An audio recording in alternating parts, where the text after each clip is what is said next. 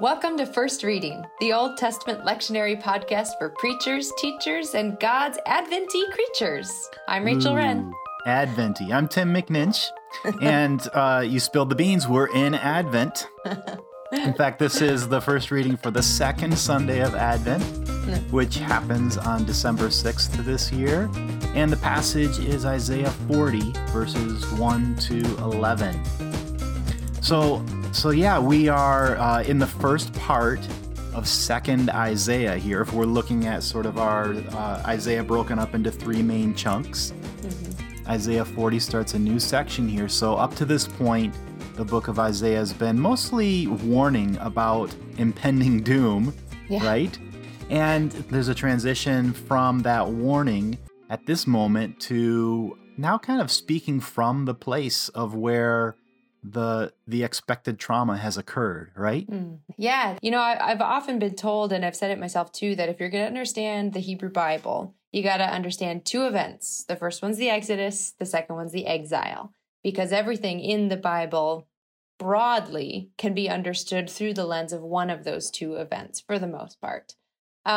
We've talked about exile a lot. We've talked about Isaiah a lot on this podcast, but just so that we remember kind of where we are, as you said, at this moment where this prophecy comes in from Isaiah 40, Jerusalem has been sacked, and the people to whom this prophecy is addressed are either refugees or more sort of like war prisoners in Babylon. They've been taken out of Jerusalem, taken away from everything they know, everything that's familiar.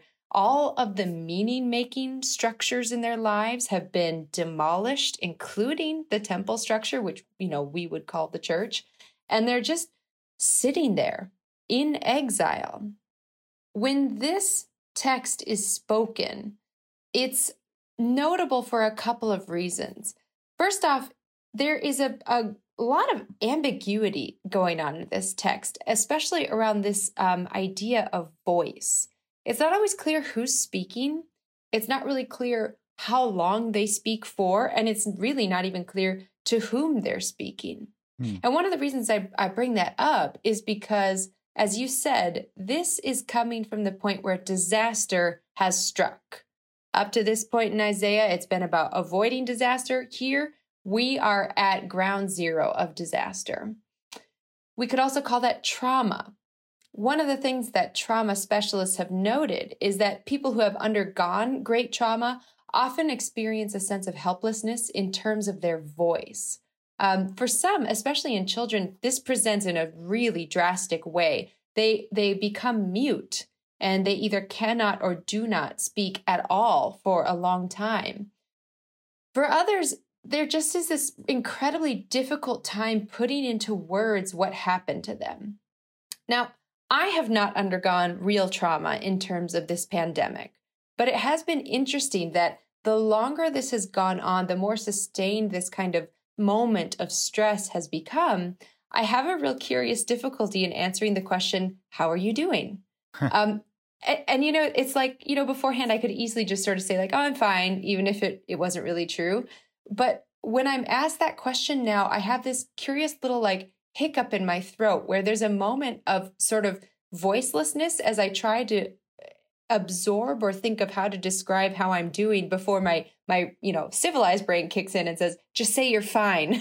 Like, right. That's all they're really asking.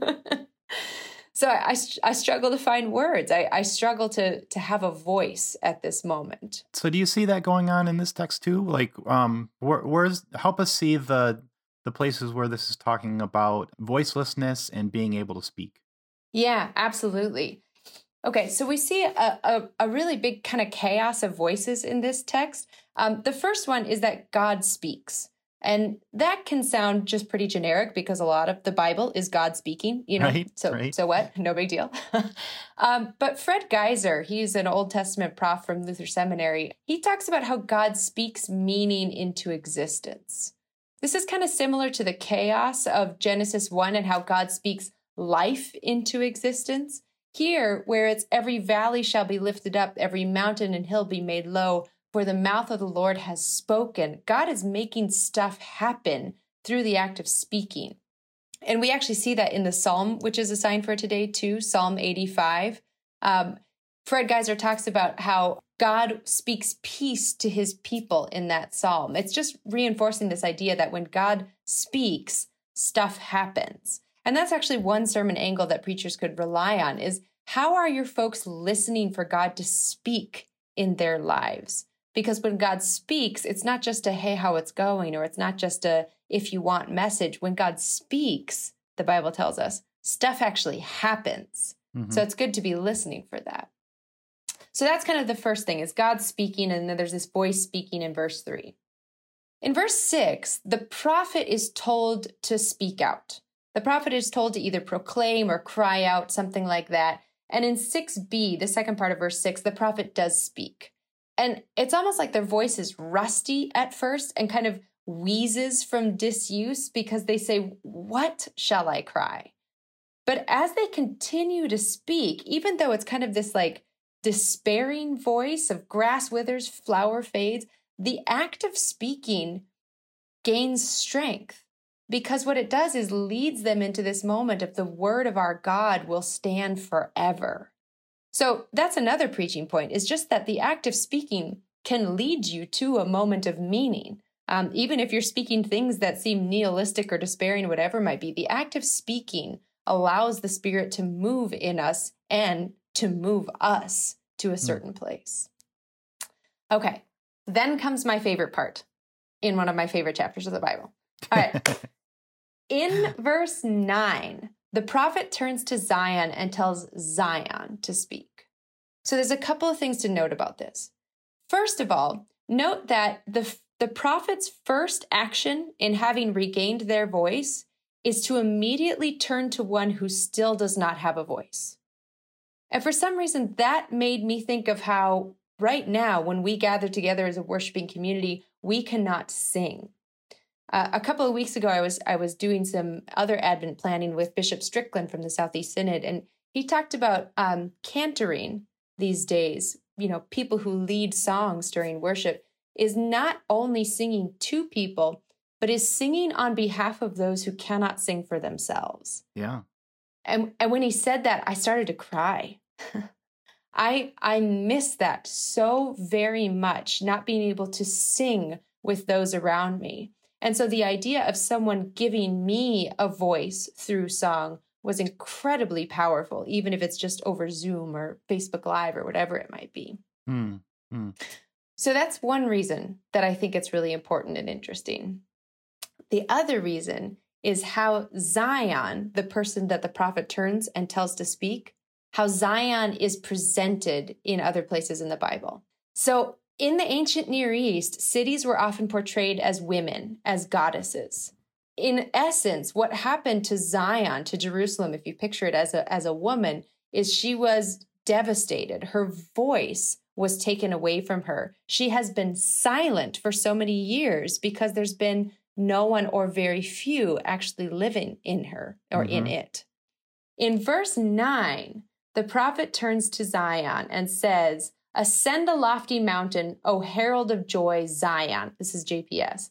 "Raise your voice with power, O herald of joy, Jerusalem." Zion regains her voice not only as one who is comforted, but as one who becomes comforter. Zion, devastated city, is identified as the herald of good tidings, the one who will announce to all the cities of Judah, "Here is your God." That's really interesting, but I'm reading JPS and it says, "O herald of joy to Zion, O herald of joy to Jerusalem." Yeah, they don't like the idea that, for some reason, they don't like the idea that Zion and Jerusalem is the one proclaiming here, but ascend and raise, those verbs are both in the feminine, and Zion and Jerusalem as cities are both feminine. So the only people in that sentence who could be speaking is Zion, is the holy city. In fact, the word for herald there is a feminine noun. Yeah, exactly. Mevaser is a herald, but this is mevaseret. Yes. So it's the feminine form. And what's so lovely about that is what Zion is called to proclaim in verse 11 is still very feminine and maternal. Like a shepherd pastures his flock, he gathers the lambs in his arms and carries them in his bosom. Gently he leads the mother sheep. I love that line so much. Uh-huh. And so what's then lovely about this text where it falls now is that, of course, the gospel text for today, Mark, chooses this text from Isaiah with which to begin the entire accounting of the good news of Jesus Christ, the Son of God. He does it by quoting the divine voice, God's voice that cries out in the wilderness, prepare the way of the Lord. God's voice that births meaning out of chaos, perhaps doesn't fix the chaos, but brings new life out of it. And God's voice that turns to other voices, which may be hoarse and rusty and feel powerless, and yet are transformed into heralds of good tidings by the divine voice itself. It's a gorgeous text. Yeah, there's even an extra layer of power here. We were talking about this before we recorded, in the way that the prophet here isn't just telling these things to these traumatized people, but the prophet is also speaking as one of them from that place of trauma. So this is something where the prophet has to experience a bit of healing in order to have that voice awakened in them, in order to call out that voice in the others. Yeah, especially appropriate, I'm assuming, for preachers right now who are feeling the effects of the pandemic and are feeling like, what shall I cry in the midst of pandemic? How can I cry out hope and good news when what I see around me is all flesh is grass, all the goodness fades like flowers of the field? You could translate that. What could I cry out? What could I proclaim? What could I even say? What is there to say? Yeah. It reminds me a little too of that, the gorgeous Advent hymn, comfort, comfort now, my people. Comfort, comfort now, my people. And I love that last line of it too. Tell them that their war is over. God will reign in peace forever. I just love the idea of when you're in the middle of fighting a war, even though it still rages about you, tell them that their war is over. God will reign in peace forever. There's a really beautiful eschatological hope to this text. So we've been already talking about preaching Advent slant. And you've really led us into a way of reading this famous comfort passage with a sense of the place of trauma that it's coming from. And I feel like that leads us towards a kind of sermon that really acknowledges the moment that we're in and doesn't just paper over it with sort of like comfort when there is no comfort, peace when there is no peace, but a kind of comfort from God that comes in the midst of trauma, in the middle of it, when it's still ongoing. Very good. Is that where you'd go with this? Absolutely. Absolutely. I think a lot of people are going to lean heavy into Christmas this year because it numbs, that it's the kind of joy, an ecstatic joy that numbs. And what I like about this text is it is comfort, but it is not comfort that asks you to separate yourself or escape from your current moment. It gives you voice in the midst of that moment. And really that's the thing that's going to lead to healing, is being given voice in the midst of the trauma, not just trying to escape from it. So yeah, lean into that. Maybe, tell Advent slant through exile on this Advent too. So. We need some of those Christmas hymns sung in a minor key. Yeah. Oh, that'd be so beautiful. I would love that. Absolutely. Yeah. Well done. Thanks for helping us get into this famous text in a kind of new way. Absolutely. Well, we're halfway through Advent now, but we have another half to come. So yes, we do. Stay tuned to the First Reading podcast. Come back in the weeks to come. Let your friends know that you're listening to us and invite them to check us out as well. You can always find our back episodes on firstreadingpodcast.com as well as our Facebook page, so check us out there. Until next time, I'm Tim McNinch. And I'm Rachel Wren. Blessings to you, preachers. Although jingle bells would be weird in a minor key. Jingle bell. Anyway. Jingle all the way.